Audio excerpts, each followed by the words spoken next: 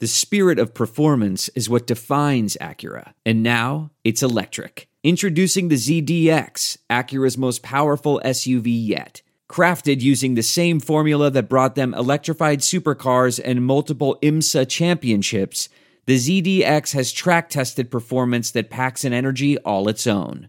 Unlock the energy and order yours at Acura.com. This is it. We've got an Amex Platinum Pro on our hands, ladies and gentlemen. We haven't seen anyone relax like this before in the Centurion Lounge. Is he connecting to complimentary Wi-Fi? Oh, my! Look at that! He is! And you will not believe where he's going next. The Amex dedicated card member entrance for the win! Unbelievable! When you get travel perks with Amex Platinum, you're part of the action. That's the powerful backing of American Express. Terms apply. Learn more at americanexpress.com/withAmex. I want to tell you a story. It's a story about a scandal, broken relationships, gossip, rumors, money, corporate rivalry, and a broom. A performance-enhancing broom.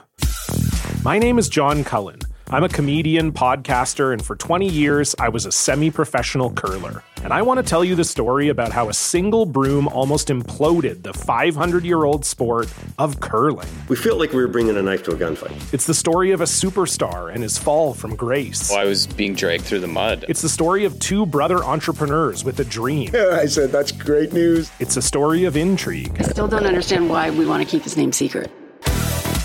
The full story has never been told, so I'm going to tell it. Broomgate, how a broom almost killed curling. It was a year I'd like to forget. To listen to Broomgate, search for Broomgate in your favorite podcast app. That's all one word, Broomgate. We're driven by the search for better. But when it comes to hiring, the best way to search for a candidate isn't to search at all. Don't search, match with Indeed. Leveraging over 140 million qualifications and preferences every day, Indeed's matching engine is constantly learning from your preferences. So the more you use Indeed, the better it gets. And listeners of this show will get a $75 sponsored job credit to get your jobs more visibility at Indeed.com/match. Just go to Indeed.com/match right now and support our show by saying you heard about Indeed on this podcast. Indeed.com/match. Terms and conditions apply. Need to hire? You need Indeed. Worried about letting someone else pick out the perfect avocado for your perfect impress them on the third date guacamole? Well, good thing Instacart shoppers are as picky as you are. They find ripe avocados like it's their guac on the line. They are milk expiration date detectives. They bag eggs like the 12 precious pieces of cargo they are. So let Instacart shoppers overthink your groceries so that you can overthink what you'll wear on that third date. Download the Instacart app today to get free delivery on your first 3 orders, while supplies last. Minimum $10 per order. Additional terms apply.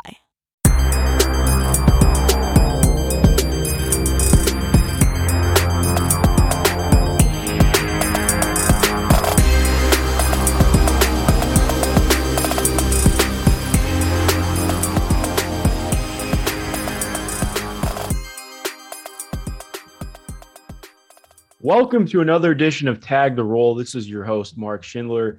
As always, I'm joined by my co-host, Jake Rosen. Jake, how you doing today, man? I'm doing well. We're in the thick of the high school basketball season picking up, a lot of the holiday tournaments, college basketball season, conference play starting to ramp up. College basketball Saturdays are officially back. So many good matchups throughout the day. It's hard to keep tabs on all of them and then which ones you want to go back and watch after the fact, just monitoring all the box scores. It's overwhelming, but we wouldn't want it any other way. So I'm doing well. Yeah, no, I agree. I actually did watch some stuff live today. I normally am not a live watcher, but I figured I would today because there was so much on.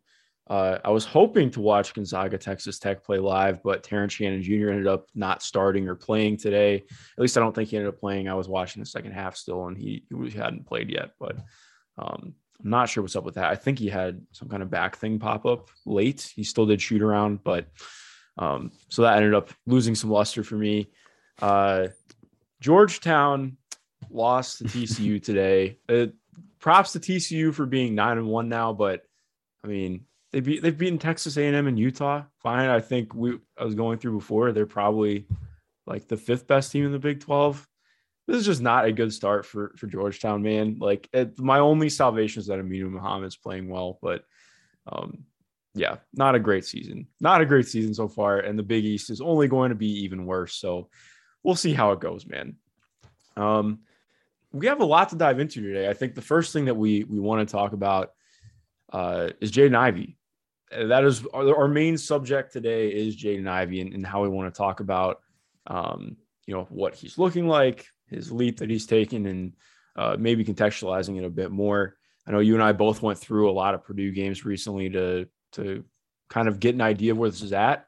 The first thing, which before we even talk about Jaden, like, granted, I've only been watching college basketball for like a decade. I think Matt Painter's had a team there. I mean, obviously Matt Painter's been there since 2004, 2005. And there have been some really good Purdue teams, but obviously this team lost to Rutgers earlier, which we'll probably talk about. But I think this is the best Purdue team that I've seen in my lifetime, which I think factors in a little bit into the evaluation, which we'll talk about more later. But I mean, this team is ridiculously talented. They have weapons all across the floor. Obviously, Jaden's a big part of that, but obviously Zach Edey. We'll talk about Trevion Williams later as well.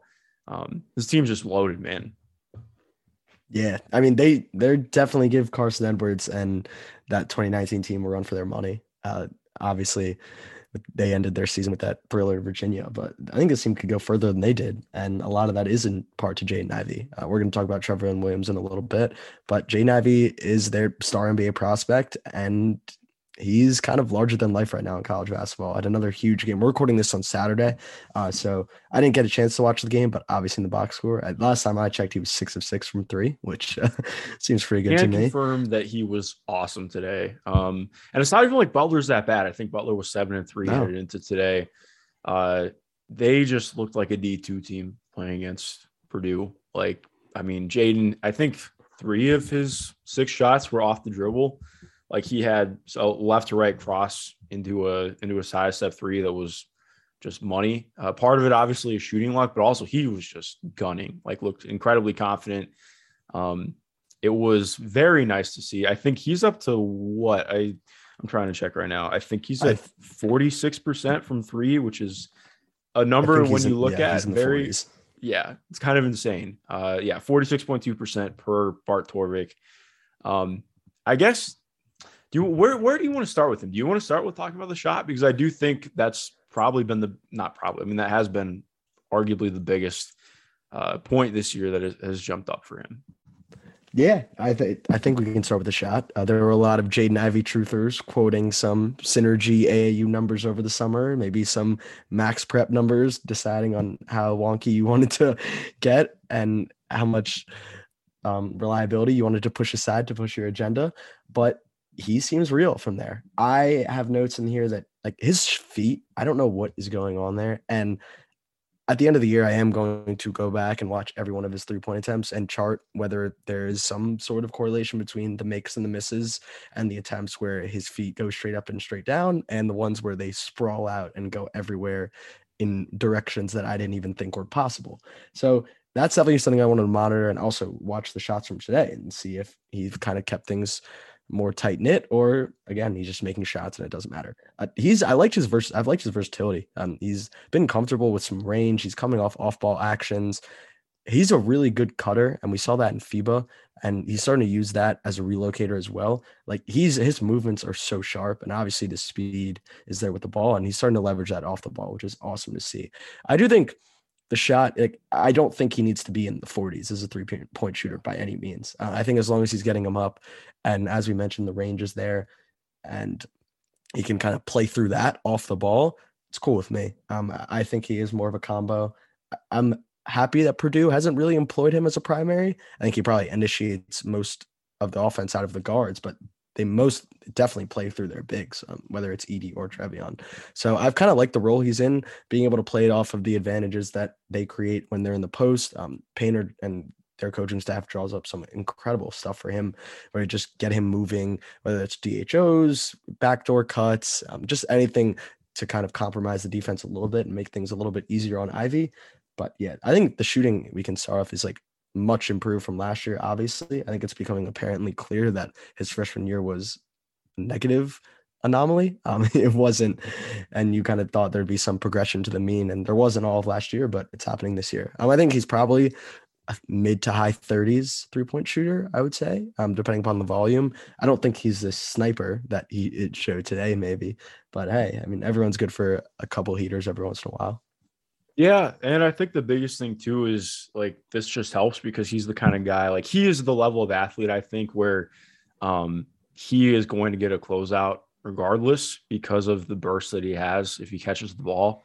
Kind of like, you know, how we've talked about with Kendall Brown a little bit. Obviously, it's slightly different, looking more to guard, but you know, in terms of thinking about what this does for him, I think it's huge. And like we mentioned, it's huge for what he's done this year. I agree. Like it's still, I'm like you mentioned with him not being, you know, given mostly primary reps, his usage is actually down slightly from last year. I think that's what makes it interesting with the 3-point because I mean, part of what helps is they screen really well at Purdue, which is something that I always enjoy.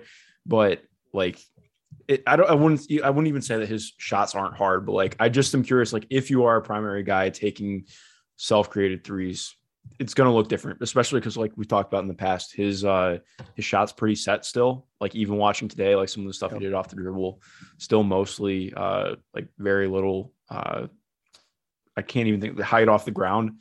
And again, that's not everything. Like I think the fact that it's going in is what matters. I've just been really impressed overall with the shot.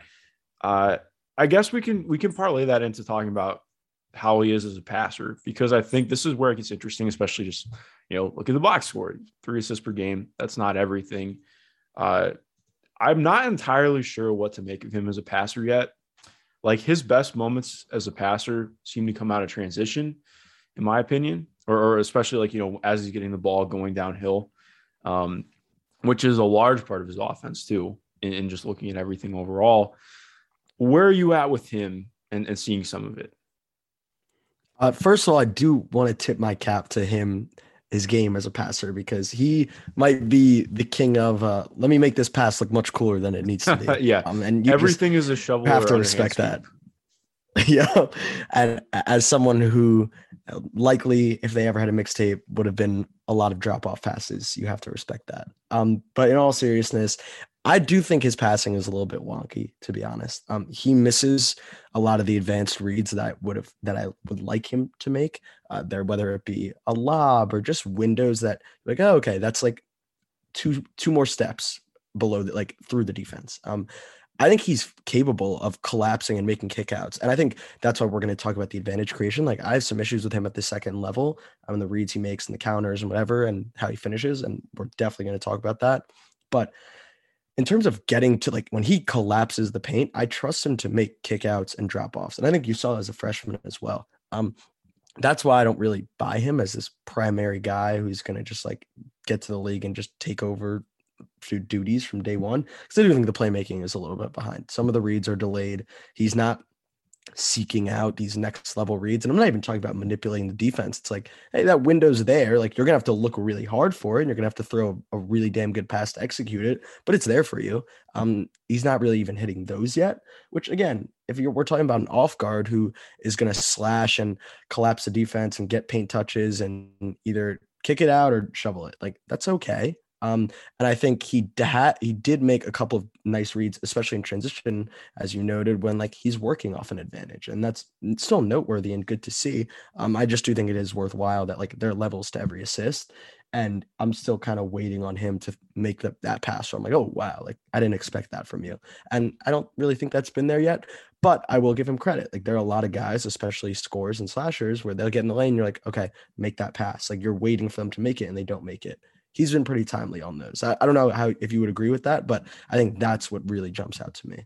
No, I would too. Like to me, he's one of the interesting ways of looking at a guy. Like obviously it's not tit for tat, like looking one-on-one with something, but it's very similar to me with a guy like De'Aaron Fox, like somebody who has that insane downhill burst, can collapse the defense. it's just going to be, okay, how do you rep this out, or how do you end up employing him to get the most out of him? Like even going back and looking at like a younger DeMar DeRozan before he became the passer that he became. And I'm not saying that's what's going to happen with Jaden, but just somebody who has really good physical gifts, can bend a defense for you like a primary, but isn't going to necessarily create for you like a primary. And obviously he's different from either of those guys in a lot of ways, especially in terms of the shooting and how that's looked so far. But yeah, I'm right there with you. I think there's a lot, kind of like obviously to a lesser vein than Kennedy Chandler, but in terms of like we talked about with Kennedy, like if you want him to be that quote unquote primary from what he's doing, you need a little bit more. And I feel the same with Jaden, even though he has a lot more as a scorer to offer. Yeah, no, it's really interesting because when I was kind of talking, I was like, this sounds a lot like Kennedy. I think Kennedy is a little bit more creative and more adept out of the pick and roll, but yeah, he's a much better passer, but just in terms of like comparing roles for sure. No, 100%. But Jaden is also 6'4" and projects much better as an off guard. So like I think that's what makes me much more willing to, bite the bullet on what I don't want to even say his flaws, but kind of just what he isn't yet as a passer, which is an advanced playmaker. And who knows if that comes around? I'm not sure. Like, I think that's probably one of the harder things to develop over time, but it happens. And like, who am I to project 6 or 7 years down the line and tell you what Jaden Ivey can and can't do? But I think this is a good segue into the creation stuff, because I loved the point you said. If we had thumbnails, that would be it. Like, he bends the defense like a primary, but he doesn't like play make like a primary. Let's talk about him bending the defense, because in that Rutgers game, especially in the second half, he was every single possession. Yeah, so I actually unfortunately did not get to watch the Rutgers game. I watched the NC State game. But I agree, like it's the same thing. Like you talked about, like I think what's so incredible about what he can do in terms of bending a defense, part of it is that it helps with Purdue having a lot of other pressure points, like how they use Trevion Williams, like again, what we'll talk about later, but like they run him out of Chicago action a lot, especially with Trevion in the game. And I mean, he starts getting overplayed so much in the NC State game where they're just like, okay, we'll just have you're going to go on a hard cut and then 45 because they're overplaying you so much. It's an open basket. In terms of the gravity that he gets out of his motion, like again, looking at somebody like James Bouknight last year, who just has that. I mean, Jaden's even quicker, more bursty than Bouknight by a mile. But in terms of like getting that kind of gravity flowing off the ball, and what that does for him, I totally lost my train of thought. Yes, okay. So talking about standstill stuff, or like looking more at creation, I don't know. Like I don't feel bad about his standstill creation, but a lot of it is kind of cross until you get somebody moving their feet and then use the arm swipe and go. It kind of feels like watching him windshield wipe a little bit. Like he always uses the off arm to brush somebody's side. I don't mean that as a bad thing. I was wondering, like, is that something that stands out for you? Like, is a good or bad thing? Like, I don't know if it's a bad thing, but my two biggest takeaways that I'm like firm and they like kind of rub me the wrong way. One of them 100% is like a big flaw and worry for me. The other one, I'm just like, this is hilarious because like it still kind of works and he has no idea how to leverage his best skill. And his best skill is the burst. He is blazingly fast. There's a clip in that Rutgers game where he catches like a slight run out at half court and he's just gone. Untouchable, reverse layup, 2 points. I texted this someone the other day, like, to me, he plays like he's playing NBA 2K with no fatigue on. Like when you're when you're playing fatigue, fatigue, he just keeps moving side to side until he can get somebody moving, and then he's like, all right, and then I'm going. It's to be honest, incredible. So it's a little bit of the east-west to me. For me, it's more of just like spamming north-south. And like when you're playing a 2K with fatigue on, you're like, all right, I'm going to walk the ball up the court. I'm going to walk when I set up my ball screen. Then I'm going to hold RT and go. Ivey's just like, I'm like, oh, what? Like, I'm just going to sprint now. I'm going to sprint now. Like, I'm going to try to turn the corner here. And it's pretty crazy because like, I genuinely don't really feel like he knows how to fully optimize his best weapon yet, which is that burst. And he's still getting paint touches more often than not. Like, that's kind of scary to me. It's like, hey, what happens when someone teaches him how to like properly set up a ball screen or get your guy in jail and then explode past a drop defender? Like, these are things that obviously if your feel as a ball handler, it comes with live reps and it's easier said than done to teach, but he's kind of just rolling with it out there and it's still kind of working. there are instances to me where it rears its head, and that's what I was kind of hinting at with the second level. His lack of counters at the second level and just unwillingness to abort the mission, whether that be to kick out on a straight line drive or to Euro step or to like pro hop and then pivot. None of it's there. He does not have a deceleration button right now. No, there is no deceleration. There's not even hey, I'm going to sidestep the help. I made up in my mind that I'm making a predetermined straight line drive, and I'm going, whether that be a tough floater, whether that be a contested underhand scoop, whatever shot I'm getting out of it, I'm taking it, and we're going with that. And that's what scares me a little bit. Is I don't doubt his ability as a driver, because the speed is there. He has a shifty handle. The counters he has in his bag on the perimeter as a handler are there, and we've seen that. It's more of his mindset as a driver when he gets to second level. He just seems very married to whatever he was predetermined to do on the perimeter, and that's a little bit scary to me. So like, I think I don't have much worries about him as like an advantage creator on the perimeter. I just have some concerns with what he does at the second level when he gets met with help. Yeah, no, I agree. It's very much so. I don't mean to keep pulling comps, but it's just like kind of like how DeJounte Murray, when he first got in with the Spurs and was getting more usage, like he was one of the best drivers in basketball. And that, I mean, he still drives a lot, but it's in terms of where it's going to. Like, he went to the rim a ton his first year when he had more primary usage, but did not finish well. And a lot of that was because, I mean, I think he was drawing charge. I mean, he was getting charge calls like every other drive, because it's just full force to the rim, trying to get a layup in. And I do wonder what that's going to look like in terms of finding out that sweet spot for him and in leveraging his speed, but also, and I mean, even like, again, it's not a straight comparison, but like, he is way faster than DeJounte Murray, like, which is crazy to say out loud, but like, I totally agree with you. Finding that sweet spot between jacking up some of these kind of gross floaters and push shots and awkward backboard touch things. Like, how do you find ways to say, okay, look, there are three guys here. I'm not going, I'll get to the corner of the box and kick to the corner because I have that much gravity. Like, how do you leverage that and find that? Like, that's going to be a big thing for him, obviously, moving forward.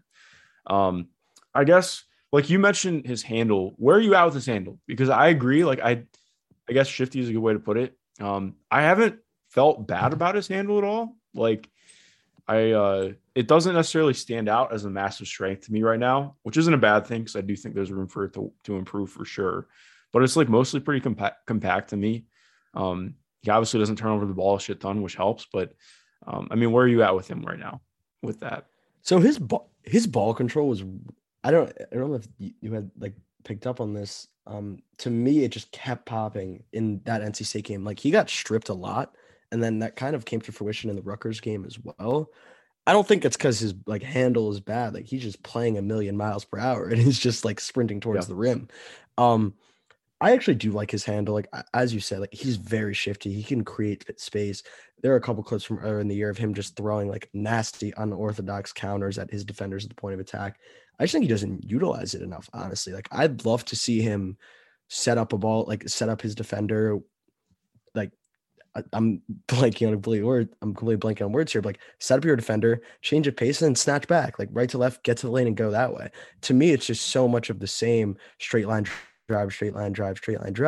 that I think he probably like underrates his handle himself. I think he could definitely use it more as a weapon while creating from a standstill. And I think he just trusts the straight line speed, and I get it because it works sometimes, but does it really work? And to me, my question would be like, yeah, you're kind of getting by your first defender, but you're also going so fast that in order to get by your first defender, you're just running recklessly into the help and throwing up an ill-advised shot. Like, did it really work that time, or could we have been better off taking a different route? So for me, it's more about challenging him to win in a more diverse ways. Not that the straight line burst is bad, and not obviously it's pretty ridiculous, especially when he has some open space. But I remain very high on him, honestly. Like, I think it would be a little foolish to get too low on him because of these concerns. They are very real concerns. Like, I'm not moving my ground on them. His lack of finishing craft is a little concerning. The lack of change of pace and just awareness as a handler is concerning, but everything else is like pretty overwhelmingly impressive. How do you feel with the defense? Because I think coming to the year, he was maybe billed as like this two-way guard. I think the defense has been a little bit inconsistent, but he really popped to the point of attack in those 2 games I watched. Yeah. So I think a great way of looking at it, like you mentioned him getting stripped, and that's how I feel about the defense to kind of tie that together. He has very zonal vision. Like I think there's a tendency to just be like, oh, he's a space cadet or whatever. I actually think it's kind of how he sees the court in some ways. Like he doesn't see digs at the nail super well, in my opinion. I think that's where a lot of his turnovers come from. And then also just looking at the way that he plays defense, like he has his head on a swivel, but the problem is he doesn't feel any movement or pressure wherever his head is not. And so that's resulted in a ton of backdoor cuts. I do agree. Like, I think the point of attack defense has been good. He's actually got pretty good screen navigation, considering that his technique getting over screens is not great, but like he gets over them. I'll be completely honest. I don't have like a great feel for him as a nail defender. I feel like we haven't really seen him do that a ton. It's a lot more of just being at the point of attack, getting over screens. But yeah, the off-ball defense is definitely a work in progress. Like we're going to need to see a lot more from that moving forward. But I am curious to see how much he can improve that. Not that he can't, but like I just think that there are guys who have that kind of vision where they maybe don't always like. It's harder for some guys to see everything like that. So I don't know. We'll see on that. But I agree. Like I came away mostly impressed with his point of attack defense.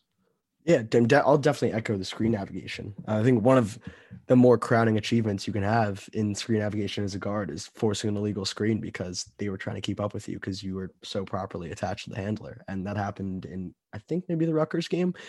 I would also echo that the off-ball stuff is a work in progress. He has his flashes for sure, and the flashes are so fun because they usually end in him throwing down some ridiculous dunk on the other end. But he has his lapses as well. He'll get back cut. He has his fair share of. You probably shouldn't have gambled for that. Like I'm all for it. Especially when you do have instincts, and it seems like Purdue is letting him free reign. There are some times where you got to weigh the risk reward, and I've been a little bit underwhelmed with his decision making in that aspect. Yeah. But on the bright side, like you mentioned, I think it was on Darion Sebron. He had a weak side block coming over from the left side that ended up being a transition dunk, and it was just beautiful. Because I was like, this is the kind of stuff that you want to see. Like, I really want to see him become better as a low man, because I do think like he is one of, especially in terms of looking at a place like, all right, if you're playing in Denver, like Denver is probably not going to be bad enough to draft him. But point being, like, if you're playing in a place that's going to ask you, even if you are a guard, to rotate as a low man occasionally, if let's say your big's playing out closer to the top of the key, like, can you do that? And I do think like he obviously has the burst, the quickness, and he does have some of the timing instincts too to make it happen. It's just going to be about putting it together more consistently. Like I really do think there's the upside there to be definitely better than a neutral defender in the NBA. Yeah, I think consistency is the main word and the main takeaway for this end of the floor, honestly, for him. Yeah. Is there anything else you want to hit on with him before we move on?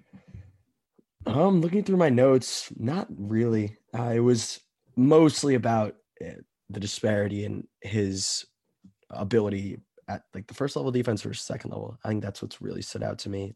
Shooting obviously has been super good, and the point of attack defense. I think those were my main takeaways that I want to hit on, along with the passing as well. Well, one last thing I want to hit on with him. I guess I have two things. Like, number one, I am right there with you as well. I didn't mention it earlier, but like, I think you and I are pretty close to being in the same boat of like, yeah, he's pretty much solidified himself as a top 4 guy right now, as if this holds up throughout the rest of the year. Which again, Big Ten play starts already, so who knows, that could change. But I do think it's going to stick because he's been that good. The other thing though, does it bother you at all that he doesn't have any real mid-range craft or propensity? Like, I don't think it's a huge issue, but like, I think I marked it down. He's taken 23 mid-range shots this year, which is pretty low considering how much he has the ball. Where are you at with that? Yeah, I mean, I think it's just another feather in the same cap that we've kind of been harping on. It's him taking a mid-range pull-up would signal that at some point it triggered in his mind, oh shit, I'm not getting to the rim this time. And never do I ever walk away from watching a creation attempt with him that that thought ever crosses his mind. So I'm obviously not surprised. I would like to see it just because, not because I so think he needs it in his game, but more so it would signal a step in the right direction in terms of process. Like, hey, I'm going to get a first step. I'm going to get a step, and then I'm going to get into a little floater. I'm going to get a side step into a 15-footer. I would love to see that. And I think that'll come with added pace and added experience on the ball. Right now, it's just full speed ahead all the time. So yeah, I mean, I think that worries me, but it worries me for the same reasons that the other things worry me. I don't think it's a newfound concern that he's not a 3-level scorer. Is he going to be good enough to be an off-ball player? Like, I don't really buy all that. It's more so that it just is another piece of evidence that his process as a driver is straight line till I can, and we'll go from there. Yeah, no, definitely. All right, well, let's move on to Trevion Williams, somebody who I am extremely excited to talk about. I don't really know what else I can say other than, like, he's the best passer on Purdue. Like, if you really think about it, they don't have, outside of him, like, they don't really have any plus passers at their positions. Like, Sasha Stefanovic is fine, but really he's just making quick reads. Like we've talked about with Jaden's playmaking, it's fine, but like, again, not like primary or anything. Like, Trevion Williams is by far the best playmaker on their team. And I think he's a big reason for why they have the number one offense in college basketball right now. I mean, where do you even want to start with him? Because he's an extremely fun guy. I think you're bailing yourself out by saying best passer on his team. Like, yeah, obviously he's a better passer than Ivey. Let's not brand that like it's a hot take. Yeah. Because I think, I mean, other than Taryn, I haven't seen Jordan Hall yet, so forgive me here. But like, other than Taryn Armstrong, he's probably the best passer I've seen in this class, regardless of position or anything. The reads, the execution, the timing, a lot of it is out of the post. A lot of it isn't. Him on the short roll, recognizing a second side help, making them pay, and the velocity. Brian, I'm going to completely butcher his last name, but I'm going to say Brian G was in my mentions, talking about the velocity and harping on that. And I'm just so glad that he did further discussion about Trevion and what makes him so good as a passer. He's just firing absolute bullets with no windup. It's pretty incredible how he just throws the ball over the floor and it looks nonchalant, but it's on the money and it's on a frozen rope. He has been probably my favorite player to watch in all of college basketball this year. And he is making himself a very real case to be like a first round prospect. I know we talked about that off air. I know you're probably right there with me as well. He's undersized. He's a little chubby, I guess is like the nicest way to say it. But man, his touch, his ball skills, it's not just attacking short roll. Like, he will rip drive, crossover, and get to a floater. Just uber skilled, buttery touch. The defense, he's getting to the level. I have about like 3 to 4 clips in just a 2-game sample of him just taking guards' lunch money at the level, like way out above the break. Obviously, he gives up a little bit as a rim protector. He's a little bit undersized, limited as a vertical athlete. So you're going to bleed a little bit there, but shows flashes of great verticality. And I think you can make up for a bit by being a little bit more aggressive in screen coverage. And I think he shows that. He can get a little bit too aggressive. He's been caught reaching for steals a little bit.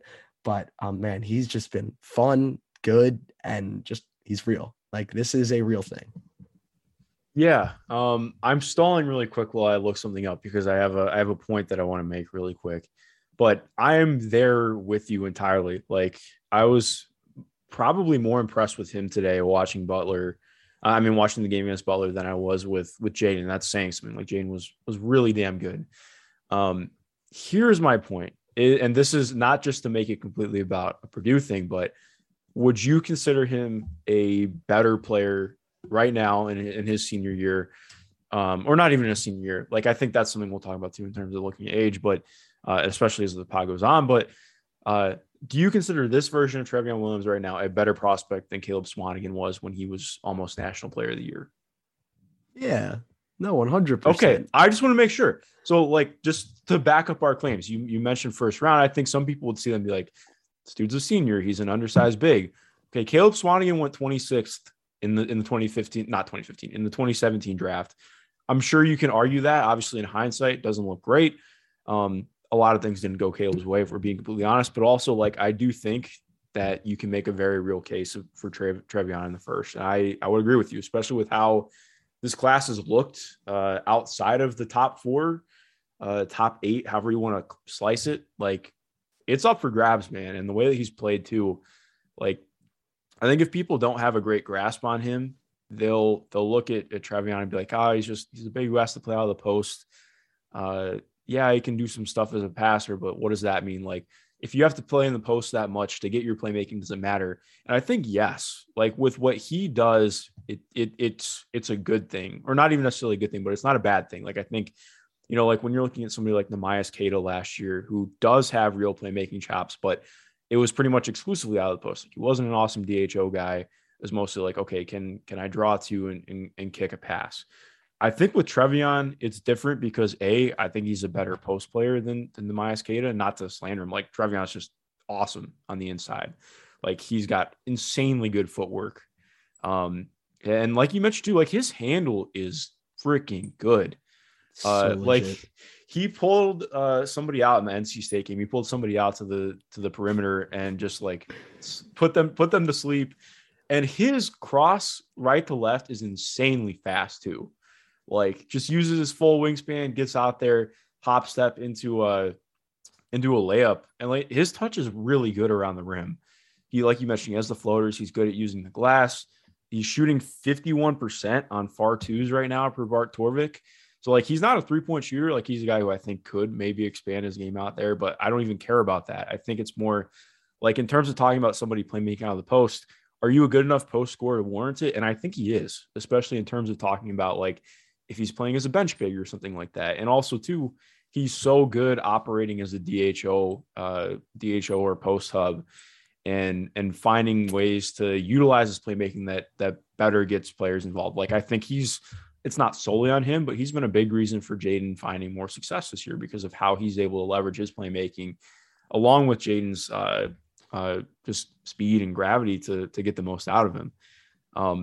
Like, I buy him as a very real prospect. And like you mentioned with the defense, like, he has very quick feet for somebody his size. It's not even just for somebody his size. Like, he moves well. I think, like you mentioned too, his hand activity, very good. He can definitely be over aggressive, but I see it with him, man. Like, I really think in terms of just looking at what he could be in the league, like, I think he's somebody who that you don't necessarily want to have to build your bench around somebody, but I do think he's somebody who could slot in and be somebody who is a real plus for you as a bench big and maybe develops into more as his game expands. I guess the only question would be on his free throw shooting. Like, right now he's shooting 60%, which is a career high. Going back and looking at him, does that bother you at all? Or not even bother you, but like, where are you at with that? Because I do think that factors in. I don't really buy him as a shooter, but I don't really think it matters. Like, he's a center with ball skills that can play make and shoot floaters and make positive decisions and get to the level. And I just need people to put their money where their mouth is. I'm tired of people on Twitter praising these archetypes that all they want. We watch the NBA playoffs. Oh, I want someone that can get to the level. I want a big man who can be a DHO operator. I want a big man who can make decisions on the short roll and not just make one dribble. Like, I want someone who can take 2 to 3 dribbles and make a decision. And then here he is right in front of you, and you don't want to entertain him because he's undersized and he's a senior. It's like, no, he's right here. Like, this is the guy that you have been drumming up. And that was kind of what I was getting at with my tweet, where it was like, it wasn't slander, but it was like, hey, this is the guy we all should all be looking at, not Koloko and Williams. While they might be impressive in their own right, we see these guys day in and day out, and we're very aware of what they can bring to the table. We're very aware of their limitations, which are they have very limited ball skills. They are slow processors. They are more effective in drop coverage. They can protect the rim. Sure. Like, that guy is very good for some teams, but then we see people all year long saying how they want playmaking bigs who can give you defensive versatility against ball screens. And here he is, he's right here. Like, I promise you, I don't want to get so caught up in the shooting. Like, obviously there is a ceiling. He is undersized. He is older, but he's been so good and so dominant. Like, I don't really know what else to say, but in theory, like, I could talk about him for hours because everything he does, like he's been one of the better players in college basketball. I said it earlier, and like I said it now, like I think he's a better college basketball player to Purdue than Ivey is right now. Ivey is by far and away the better prospect, but like pure basketball players, he is so good and impactful for them. So obviously BPM is a bullshit metric. Like it's not very good. We're being completely honest, but do you want to know what his BPM is right now? It's got to be in the teens. It's 14.5, which is absurd. Like that's wild. Like Jaden Ivey is 9.7. And that's really damn good. But I mean, 14.5 is insane. Like that's just crazy shit. It's just, and I think I do. Go. So I was just going to say, I like had the biggest contradiction of all time. I was like, I don't even know what to say anymore, but like, I could talk about this guy for hours. It's just because like, I'm sort of out of words on how all we do is we praise these archetypes and we praise, give me a big who can give me versatility on both ends. I want someone who can be, as you mentioned, DHO hub. Like everyone wants to be like the Warriors and play in space and get guys who can make decisions on the fly and have all 5 of their guys that can attack the bounce. And like, this is your guy right here. It's all in front of you. And he's doing it for one of the best teams in the country. I understand they want to start Edey. I don't really know how you can't start Trevion. He's just been so damn good at this far, completely kept them in and won them certain games so far.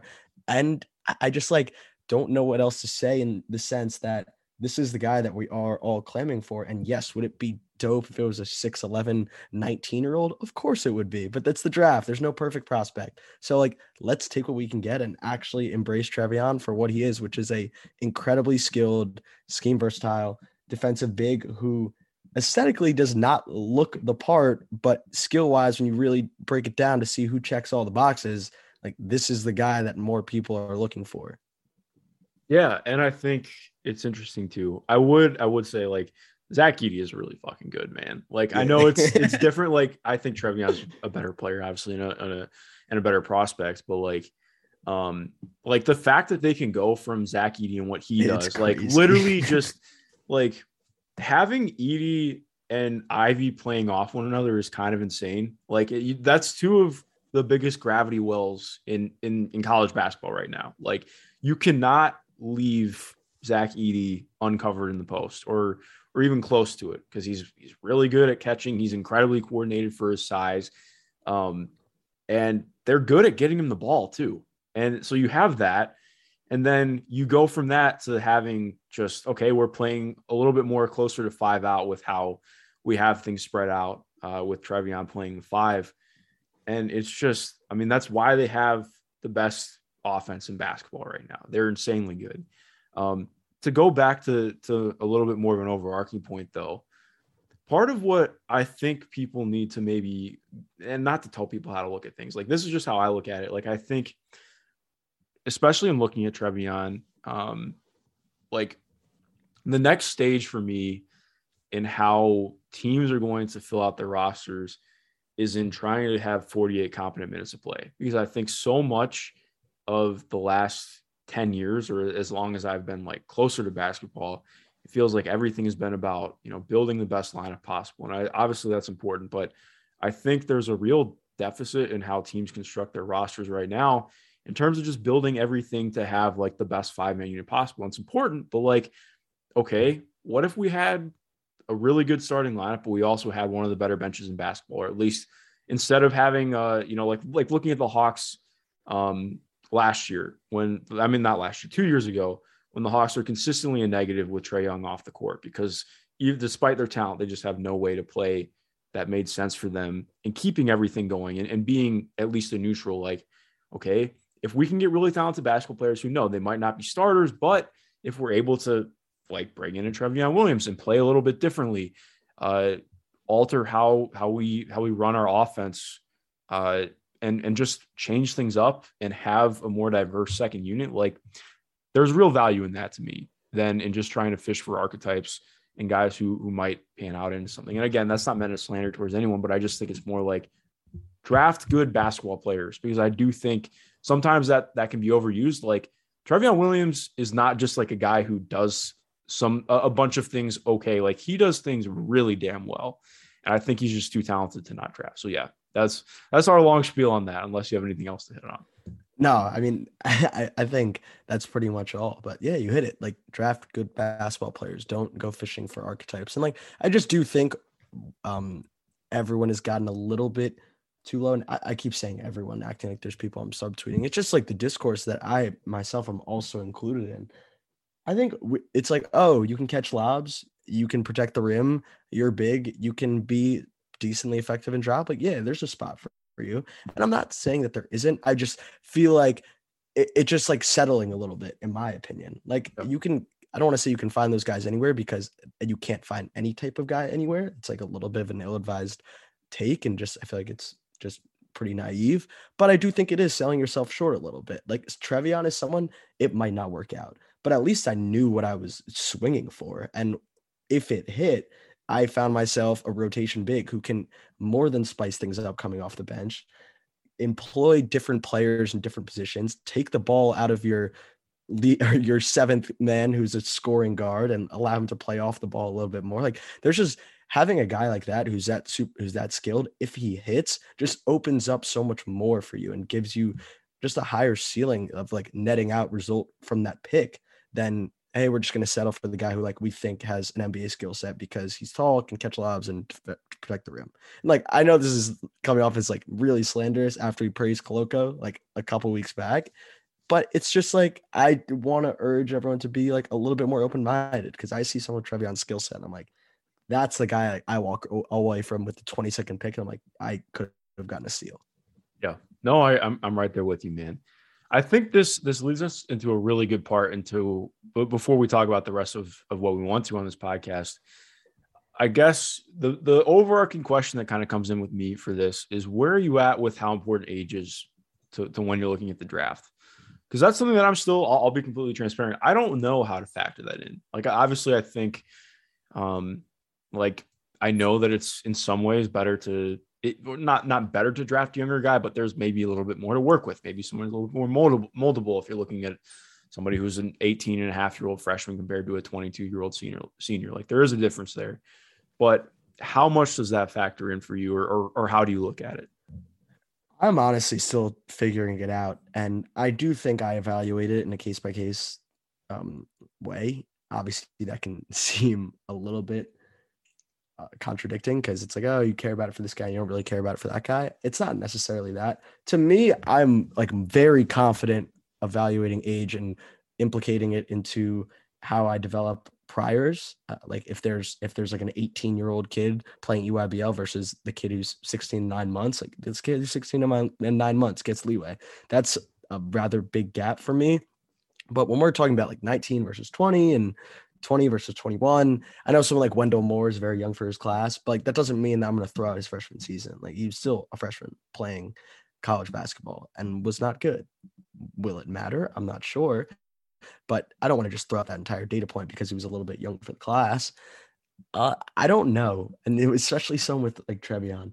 I think with him, I'm more willing to push it aside, because you're getting him in the 20s. And at that point, you're pretty much just looking for someone who's going to stick. And in some cases, being ready to contribute immediately can help save your career. So you don't just get bogged down at the end of the bench and then put in bad situation after bad situation. So sometimes I'm more inclined to push this aside. Obviously, Chris Duarte is like the most fascinating case of this, in my opinion, who was like very much I think he was probably a lottery level prospect if we're taking out age, maybe even like a top 10 guy based off skill in that class, top 10 to 12. But he was incredibly old as a college basketball player. So it's like, one thing I do want to say is, I don't think it's as simple as, hey, Duarte's 23 years old and we have this 20-year-old wing. Are you going to are you betting on Duarte as 23-year-old, or I'm just imagine what this 20-year-old would look like with 3 more years of development? Because development is not linear. And that's one point that I would say is like, take what's in front of you and what you do have. If you trust the young guy and you trust his foundation of skills and you trust that he can build on it, fine, by all means, go ahead with that. But I don't really love dumbing it down like that, if that makes sense. No, I agree. And I think I'm still trying to parse through it too, but I think like what you said is the best way to look at it. It's a case-by-case basis. It depends. Like, every guy's development track is different. And I think that's especially highlighted by these 3 guys that we're going to talk about right now. you posed a really interesting poll that totally started making me jog my mind earlier this week. If I can't remember what the exact poll was, but it was like, if you had to right now, who are you taking first out of these three non-one and done guard/wing prospects? Ochai Agbaji, Wendell Moore Jr., and Benedict Mathurin. First, I guess we can do, where would you go with that? And I guess that'll probably, we could do that right away. And then I'm sure it'll come out as we're talking about them, because we want to talk a little bit about each guy. But I think all three are really interesting kind of case studies in looking at how guys are developing differently or trying to evaluate where you're at with them as they develop. Yeah, so I had Agbaji first out of that group. He is shooting the cover off the ball. His game attacking the basket and converting through contact, contorting his body around the rim. He has had a large leap in scoring efficiency. He's nearly doubling his 2-point attempts. I was telling you this off the air. He's gone from 4.8 2-point attempts last year, and he was canning those at like 44%, I believe, or in the mid to low 40s. Now he's shooting 8.8 2-point attempts, and he's 8.8, I think I said that right. And he's shooting them at 57%. So that's a pretty big jump, and that can largely be attributed to him shooting 90% at the rim per BART. Which is not a sustainable number at all. And that will come back down to earth. And so I went through all those attempts today, and it is worth noting that it is a small sample size. And a lot of that is clouded by his pretty heavy dose of, whether it be alley-oop dunks or runouts or just open layups, putbacks, just easy cleanup buckets that boost your field goal percentage that just you aren't going to consistently get throughout the season. And he has luckily happened to have a heavy dose of them throughout the year. So it's currently inflating his field goal percentage, but there is a lot there, as I mentioned, of him improving finishing through contact, embracing help defenders, whether that be Euro stepping around them, utilizing his length to finish around the rim with craft. Those are real improvements. And I just love how aggressive he's been in that aspect. And then from three, he's just been nuclear. The volume is still above 6 per game, shooting them at about 4% or 47%. They're off. Some of them are off the bounce. He's moving. He's not hesitating at all. And defensively, I just was very, very impressed. Just so sound. He has multiple possessions where he'll tag, recover, keep the guy in front, tag again. He's just always active, whether it be stunning on back doors, just always his head on a swivel, always aware of his responsibilities. I'd like to see him maybe like gamble a little bit more. I think that's what we saw in the first game, where he was just jumping passing lanes, and his technique is awesome. Not at the expense of maybe him like tagging the roll or something, but it's very obvious that he sees and is understanding of what he needs to cover on the defensive end, and maybe being a little bit more aggressive in the passing lanes is an in-season development. But he's just an incredibly complete player and just looks ready to be an NBA wing at some capacity.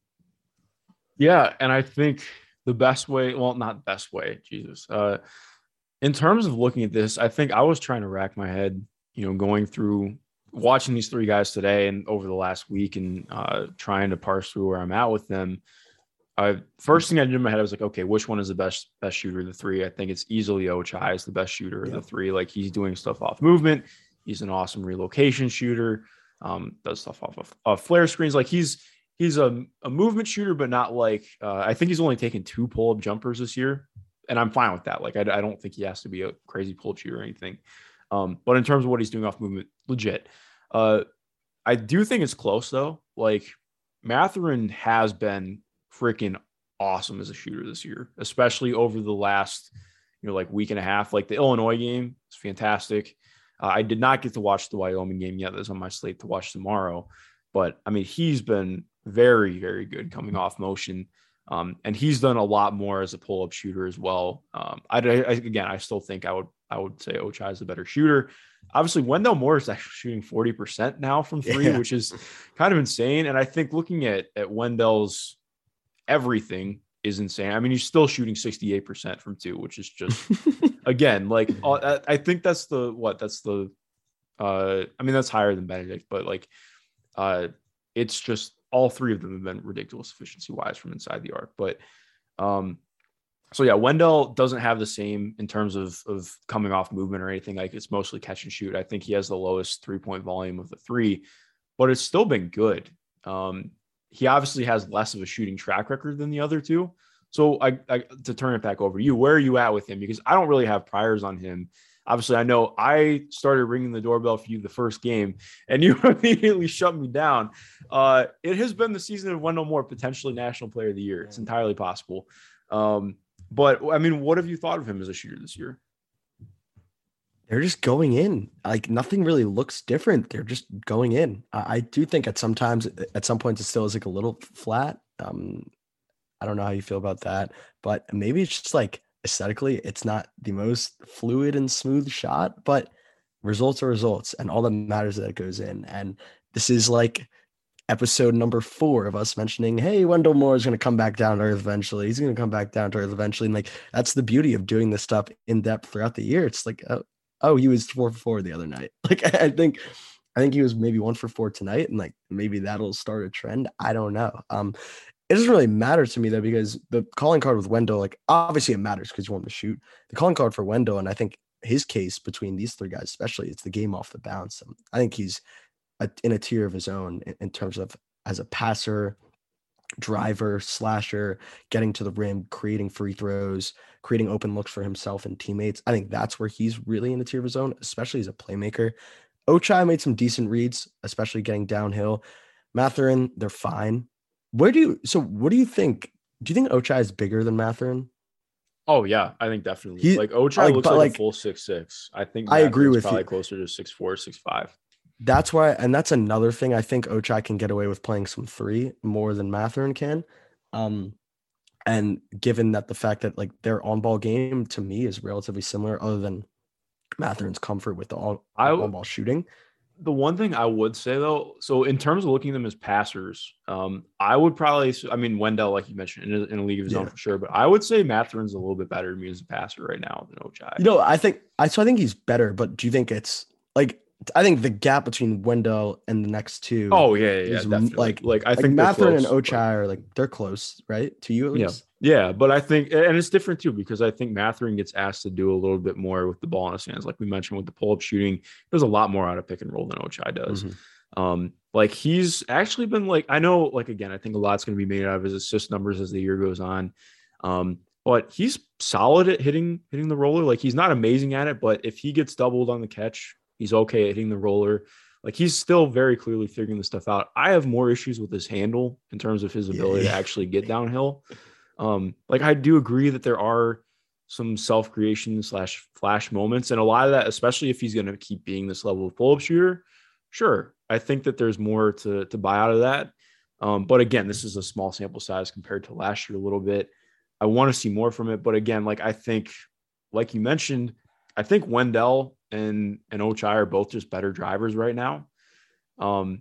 And to me, I don't know. Obviously, it's still so early in the year. I don't know how I want to have things. I think I don't think that shooting has gotten less important to me, but I also just think what you can do after you draw a closeout or if you're getting guarded like a shooter matters more to me. And I don't know, like it would be hard for me. Again, it's difficult because I don't have the same priors, but it would be hard for me to not have Wendell number 1 out of all 3 of these guys right now. And that's again, like noting that all 3 of them are extremely close. I think all of them are bordering on lottery. So close. But I mean, Wendell as a second side creator has been a revelation this year. And I don't mean to speak out of turn, but like what he's doing as a passer has been freaking awesome. When we talk about the defense, it gets different though. I think you mentioned Ochai earlier. Ochai is clearly he takes it to another level in terms of talking about like there being a clear tier. Like Ochai has been like a all defense guy this year. Benedict, I think as the years gone on, I've liked his defense more. Like I still think I would like to see him impart himself a little bit more and like really make the offense feel him. But I think he's a solid team defender. He communicates well. Obviously does not get beat at the point of attack very often. Wendell is tough. Do you think he is not laterally quick? I think would be the question I asked you, because he does have kind of choppy feet. especially when he's moving on the perimeter. But also Duke just kind of sucks at defense right now in its entirety. But where are you at with that?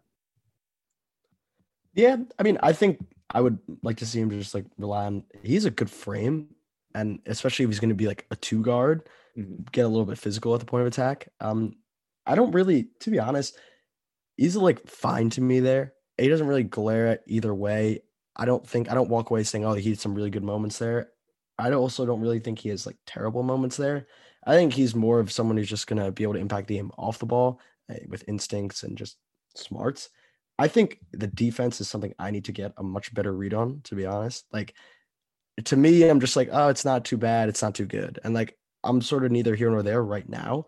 And I think a little bit of that is just the games I've watched. Like, he hasn't been put in a position, something you mentioned with Ivey, to really make an impression. Obviously, like some games you either show that you're a high field team defender or you're not. Like, you seek out opportunities to help the helper. You seek out an opportunity to dig down, whether that be at the nail or in the post, so be it. He hasn't really had those. So that leads me to believe like, it's probably not like a potential overwhelming positive, but I also don't want to write him off there too quickly. Yeah. I'm pretty much keeping an open mind on that end of the floor. It's been the offense that's really popped for me. I mean, I think Mathurin is like fine as well. I think there's some aspects where he's really good. The thing with Mathurin is that I've seen him build, and especially this was true like during FIBA, it sort of died down after Canada. He was kind of getting billed as like the secondary creator who can be scalable on and off the ball. And like people who know me on Twitter, follow the work I do, like a scalable combo guard, sign me up, literally sign me up. Anyone that can run off screens, shoot, put the ball down, put the ball on the ground, make good decisions at the second level. Like, that's my kind of guy. He's not that to me. And I did find myself getting more interested and like higher on him when I stopped evaluating him in such a close, like, is this a secondary rather than just him being a really good off-ball scorer. He's a great cutter. There are times where they don't feed him, and they should, but his activity and timing and just ability to creep behind the defense is awesome. And as you said, that the shooting's been really good, man. Like, it's a lot of catch and shoot. And I somehow find that while he's had his fair share of movements, he gets like more catch and shoot, stand still, able to hop right into it looks than like I feel like anyone, but he makes them pay and he's good. I love the mechanics. Like, he gets great elevation. It's super versatile. Like, I'm just really excited to see how Tommy Lloyd and that staff continues to use him because he's shown a ton of competence there, especially in the last few weeks. I don't want this to seem like I'm like shredding Mathurin because he's technically last, and I think he's maybe the worst defender or isn't that confident as a handler. Like, these guys are pretty much all within like 5 spots of each other, and we're in December. So like, that says enough right there. But I would like to see him just lean into that off-ball scoring stuff, honestly, because I'm not enthused by the handle at all. He loses the ball in straight line drives pretty often, and the playmaking is fine to me. I don't think it's noteworthy enough where you need to keep getting him on the ball. But on the other hand, like the shooting, the cutting, the tools when they aren't hindered by his handle, like, now we're really talking, in my opinion. Yeah. I definitely do think he's a better defender than Wendell. I'm interested to see when you dive more into Wendell, what you think.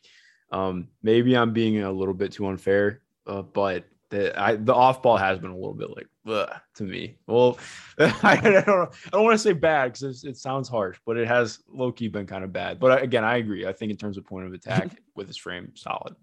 Do you want to hit on anything else with these three guys before we move on to our last guy, who was very much a me guy that I made us bring up today? No, I mean, this three, like, I cannot wait to track them all year long. I threw it out there because really I had a feeling that I was somewhat in the minority with Mathurin last and Ochai first, but everyone had different orders, which, like, that's my favorite part of Twitter. It's like when everyone just has different opinions, and like, they're all valid. I mean, obviously I believe in my order right now, but would I say you're crazy for having it any other way? No, not at all. I just think these are, as you said, and how we led with it, 3 good college basketball players who are not one and dones and are off-ball players. Like, how high are teams going to be willing to buy into them? Super fascinating to me, but a great group to track. Thank you to everyone who responded. Love when people just leave their thoughts and I can scroll through and distract myself from schoolwork for about 30 minutes. Favorite thing to do. Don't let your mom hear this. But yeah, we're free to talk Kinsey because that's all I got for today. Yeah. Trevion Kinsey is somebody who I really liked last year. And I was very hopeful coming into this year when he withdrew from the draft, which I thought he should have stayed in last year. Honestly, like I just didn't know what he could do coming back to Marshall to really improve upon other than taking more threes and hopefully making them. Can I interrupt for 1 second just to get at a bit? Who wouldn't you have taken in last year's draft? Ochai, THT, Rocco, Kinsey. I'm going to start keeping a list here. Well, all right. That's fair. I just I don't know. No, I continue. think I probably Go have, on. I don't want to say I've soured on him, but I just am kind of I don't want to sound unfair, but if you're going back for another year, I need to see you really improve on something. And he just he's taking less threes this year. And it's just that was the thing. I think that was the thing that held him back. I mean, I didn't get to sit on in his draft meetings last year, but I imagine that the thing was, okay, you are a 6'5" wing / 2 guard. We need to see you take more than 2 threes per game. And granted, he hit at a solid rate last year. He gets to the line a ton, which is great. His free throw rate has gone up even more this year. He's looked solid. I mean, he's still averaging 21 points per game, solid true shooting, but I don't know. Especially in paying closer attention to him and watching stuff this year. My big note was mid-major Karis LeVert. And I mean that in an endearing way to a degree. He is pretty good with the ball in his hands. He's good coming off screens and operating out of the mid-range, but also he's not awesome off the ball. He doesn't really relocate a ton and he doesn't get guarded like a shooter because he doesn't shoot.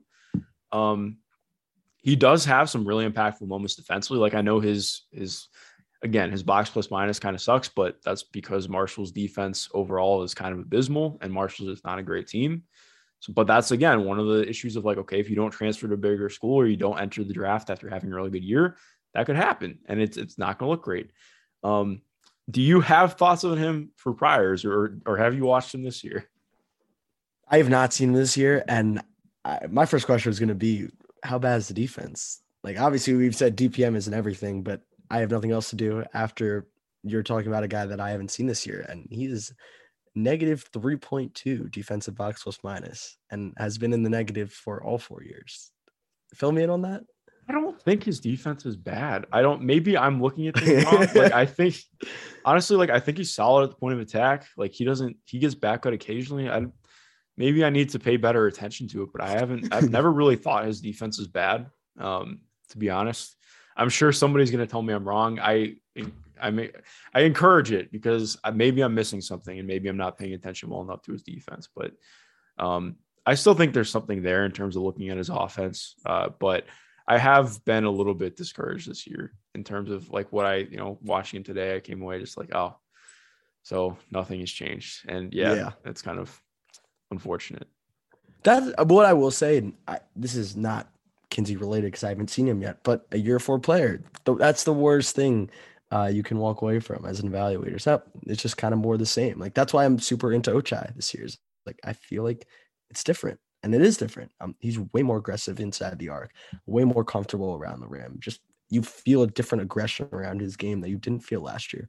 Wendell, I don't even know where to start with him, making shots, making threes, making pull-ups, actually utilizing finishing craft. These were all flashes here and there the first 2 years, and him finally putting it together is awesome. So those 3 guys have all been fun.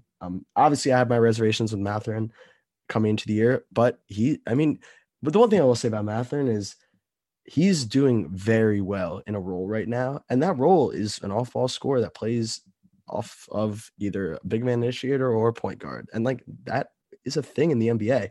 I would just say there's no need to get carried away trying to put a square peg in a round hole and say he's this secondary initiator prospect when hey, he's just doing really well as an off-ball scorer. The shooting versatility is awesome, cutting, all that. We don't need to go over it again.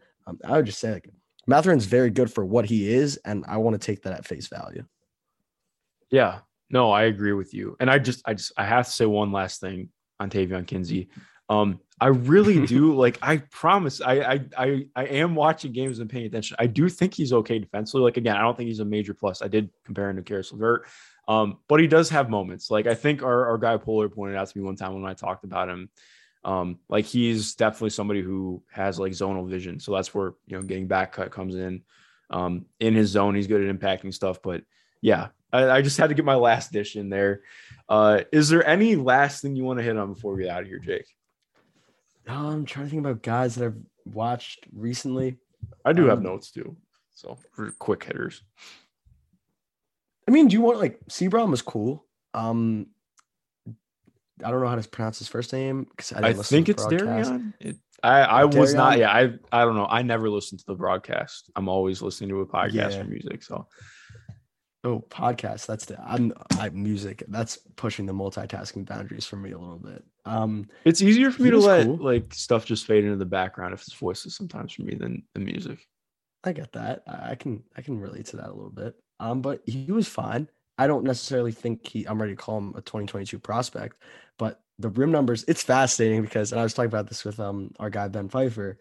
You look at Sebron's stat profile and it's just like this dominating wing slasher, getting to the rim a ton, free throw rates off the charts and things of that nature. And you're expecting like this wildly imposing athlete who's just overwhelming with tools. And it's not that at all. It's methodical. He wins with change of pace and stride length and just creativity, getting to his angles. Obviously hindered as a vertical athlete, but he was fun. The passing was cool as well. Seems just very reluctant to shoot the ball at all. So that would be a major noteworthy development if it does come along. And I think it probably should for him as a prospect, but definitely worth checking out, especially in that Purdue game. Yeah, no, I'm with you there as well. I've only seen the one NC State game. I want to go back and watch their game against, I think they played Nebraska. I want to watch that game for multiple people. But yeah, I was intrigued. Like anybody who's 6'7" that handles the ball like that, like honestly, a different guy, but kind of reminded me a little bit of watching Delano Banton in terms of just dude who's really tall, kind of not very bendy. I think like, I don't know, do you get that read as well? Like it's not that he's like stiff as a board, but like he is not somebody who's getting low to the ground. Like he's pretty high up. But his drive game was solid. Like it was impactful, it was good. I think Purdue had some real issues stopping it.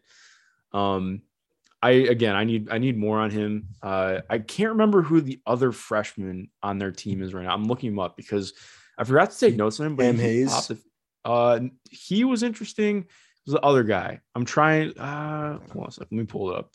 I'm stalling, but he was gunning. He was gunning from three. I remember looking up his threes. He like takes a decent amount of them. Seemed like a combo guard, so that's probably why I like him. Yeah, Terquavion Smith. 6'4" was he takes a lot of threes. Yeah, 6 threes a game. He's interesting, man. Like he came off the bench for them, I think, in that game. But I don't know. NC State is fun. Like they're not a great team, but they have a lot of talent. I'm interested to see how things turn out for them in the ACC and watching those guys. Did I have any other thoughts? In the Kansas St. John's game, Posh Alexander, extremely fun, like very, very good guard defender. I would hope you are if you're 230. But like, dude, he looks like he's playing football out there. He's awesome. Very fun guy. Actually, like has pretty good pace in the half court too. I like him as a ball handler, just not a shooter right now, which is, if you're a point guard, you kind of need to be a shooter. So we'll see how that develops. But I liked watching him. Julian Champagnie, just a quick note on him. He was kind of absent the first half of the Kansas game, and then he hit 5 threes in the first 6 minutes of the second half. It was insane. Like his touch as a shooter is ridiculous. But I came away in that Kansas game feeling like he looked kind of small out there, honestly. Like I know he's listed at 6'8". I'm pretty sure he's actually 6'6" and a half or 6'7". And it showed. Like I think again, some of the same issues pop up for him defensively. Like he really struggled at the point of attack. Made some really solid verticality plays as the low man and just as the low man in general, rotating, which I thought was good. But also like if you're only 6'6" and a half or 6'7", like you got to be able to play at the point of attack a little bit, especially if you're in the NBA now. But the shooting is just so good that he's getting a look no matter what. Like, it was fucking impressive, honestly.